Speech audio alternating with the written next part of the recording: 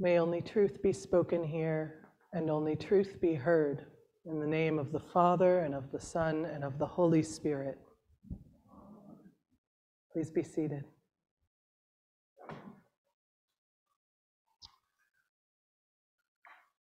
This morning we had the first breakfast of our Lenten season. It was excellent.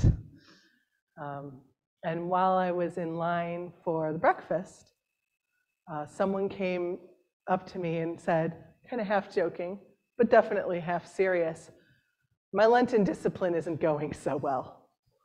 It lasted one day. And we talked a little bit about that. And it's the perfect Sunday to be reflecting on that. We have this letter from St. Paul to the Romans. And if you've ever said to yourself, gee, my Lenten discipline isn't going so well, then you know what St. Paul is talking about when he says, the law brings wrath. In other words, when I set myself a goal or a rule, and I try my hardest to stick to it, it brings that wrath, that experience of, I couldn't do it. Whenever we try on our own power to do the right thing, to stick with the program that feels right, we find ourselves, I think almost inevitably, judging ourselves or feeling judged. This is what St. Paul is talking about. When we try to stick with a program of our own power, of our own volition, we find ourselves coming up against our human failing and imperfection. I've been thinking about this week. What kept coming up for me was a line from our service of baptism. The service of baptism, as you remember, there's a covenant, a set of promises we make to God and to one another. But before we take those vows, there's an examination of the candidate for baptism. And if you were baptized as a baby or as a young child, then your parents and your godparents sort of answered the examination for you. And if you were baptized as an adult, then you would have answered these questions for yourselves. And the question that kept coming up for me this week was, do you put your whole trust in Christ's grace and love? Do you put your whole trust in Christ's grace and love? Now, what do you suppose the right answer is? What is the prayer? If you look it up in the prayer book, what answer will you see, do you suppose? It's yes. And just like all the other questions in the examination, that is a whole mouthful. Do you put your whole trust in Christ's grace and love? Yes, I do. And we say that, or it was said for us, and we know perfectly well that if we were to look at our own lives, moment to moment, day to day, hour by hour, I am not putting my whole trust in Christ's grace and love. Where do I put my trust? My own skills, my health, what I'm able to accomplish in an hour or a day. That's where my trust is most of the time. Maybe it's in other people, in my spouse, in people I feel I can count on. Maybe it's in institutions like the church. To say that I put my whole trust in Christ's grace and love, what a bold thing to say, because invariably I'm leaning mostly on my own self and what I can do, or what the others around me can do. And yet, it's what we promise to do in our baptismal covenant, to put our whole trust, not in ourselves and in what we can do, but in Christ's grace and love. So when in these Gospels today, when Jesus starts talking about his suffering and his death, I think this promise, this question, this sort of self-examination becomes really important for us to reflect on. And to talk about today's gospel, I want to give it just a little bit of context. So if you opened up your Bible and you found this gospel passage and you jumped back one paragraph, you would see Jesus saying to Peter, the very person whom in our gospel passage today, he says, "Get behind me, Satan." Poor Peter. Right before, Jesus says to Peter, he says to all the disciples, "Who do you say that I am?" And it's Peter who says, "You are the Messiah. You are the Messiah.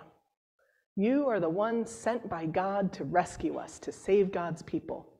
We put our trust in you." And Jesus says, And I don't think that means what you think it means. Who's seen The Princess Bride? I don't think that means what you think it means. Peter says, "You are the Messiah. You're the one who's going to save us. You are this incredible man who can do deeds of power. I have seen you rebuke demons. I've seen you silence evil. I've seen you heal the sick. You are a powerful man. You are going to liberate us from the Romans. You are the king that God has promised who will rule over us and establish again a kingdom on earth for God's people to be safe and free." And Jesus says, it does not mean what you think it means. And then, as we heard Deacon Gale proclaim to us, he begins to teach them that the Messiah, the Savior, the Rescuer, the all-powerful Liberator must suffer and then die. And then on the third day, rise again. But the disciples are so appalled by the idea that the Messiah, the Liberator, is going to suffer and then die. I'm convinced that they don't even hear on the third day rise again. And so Peter, very thoughtfully, kind of pulls Jesus aside. And he says, "Lord, you're the Messiah. Just remember who you are. This cannot be." And it's, I think of it in the same way that a good senior warden in the Episcopal Church would kind of pull the priest aside if she was saying crazy crap during a sermon. I say, "This can't be. Think about what you're saying." And Peter says this. And then we have this moment in the gospel where Jesus looks at his disciples and he says, "No, they need to know the truth. They need to know the truth that I am going to suffer and die. Because if they are going to follow me, that's their part too. That's what it means. Putting our whole trust in God's grace and love doesn't always mean we get what we expect or we get what we want.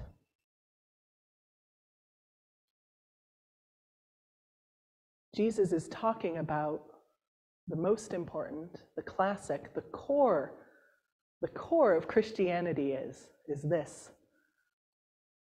You got to go down in order to rise again.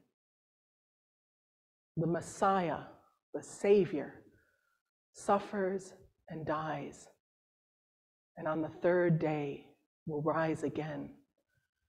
And to the disciples, it is so upsetting, the idea that he will suffer and die, but they can't even hear the new life. But the invitation of Christianity is, if you want life, you have to let go of everything you've been clinging to.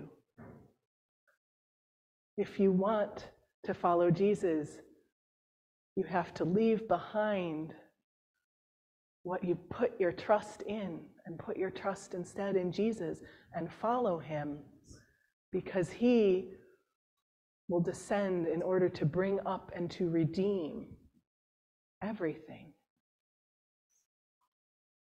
But we need to be willing to let go, to try, to die to who we thought we were, to die to our expectations.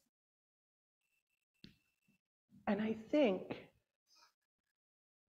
that if you reflect on it, you might find that in small ways, we're actually doing this all the time. I have an important errand to run. I'm on my way out of the house, right? But my phone rings, and I answer it, and it's a friend who's crying. I let go of the important thing that I was about to do, and I offer myself to the person in front of me who needs companionship. If you reflect on it, there must be hundreds of times in a week where you let go, where you die to a plan or an expectation and give way to what has come up, to something new. When we say yes to a ministry, even though we weren't sure we had the right skills to do it. When we let something go into someone else's hands and invite them in to try, even though we're not sure they're going to get it right. All of these are ways that we take our trust out of what's familiar, comfortable, whatever it is that we've been holding on to, and put our trust in God, our whole trust in the grace and love of God.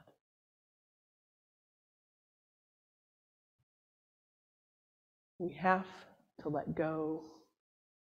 We have to go down sometimes in order to rise again. We have to admit sometimes, and that's what we do in Lent, that we have fallen short, that we have failed, that on our own power, we can't stick with that Lenten discipline. But we trust and put our whole trust in the grace and love of God to bring us to new life again. So from Ash Wednesday to Easter, I want to invite each of us to notice, how are we practicing that movement of letting go, of releasing an expectation, and of surrendering to the God who is bringing us to Easter and to the new life that we didn't plan, we didn't expect, that is better than we could have asked for or imagined. Will you put your whole trust in his grace and love? Amen.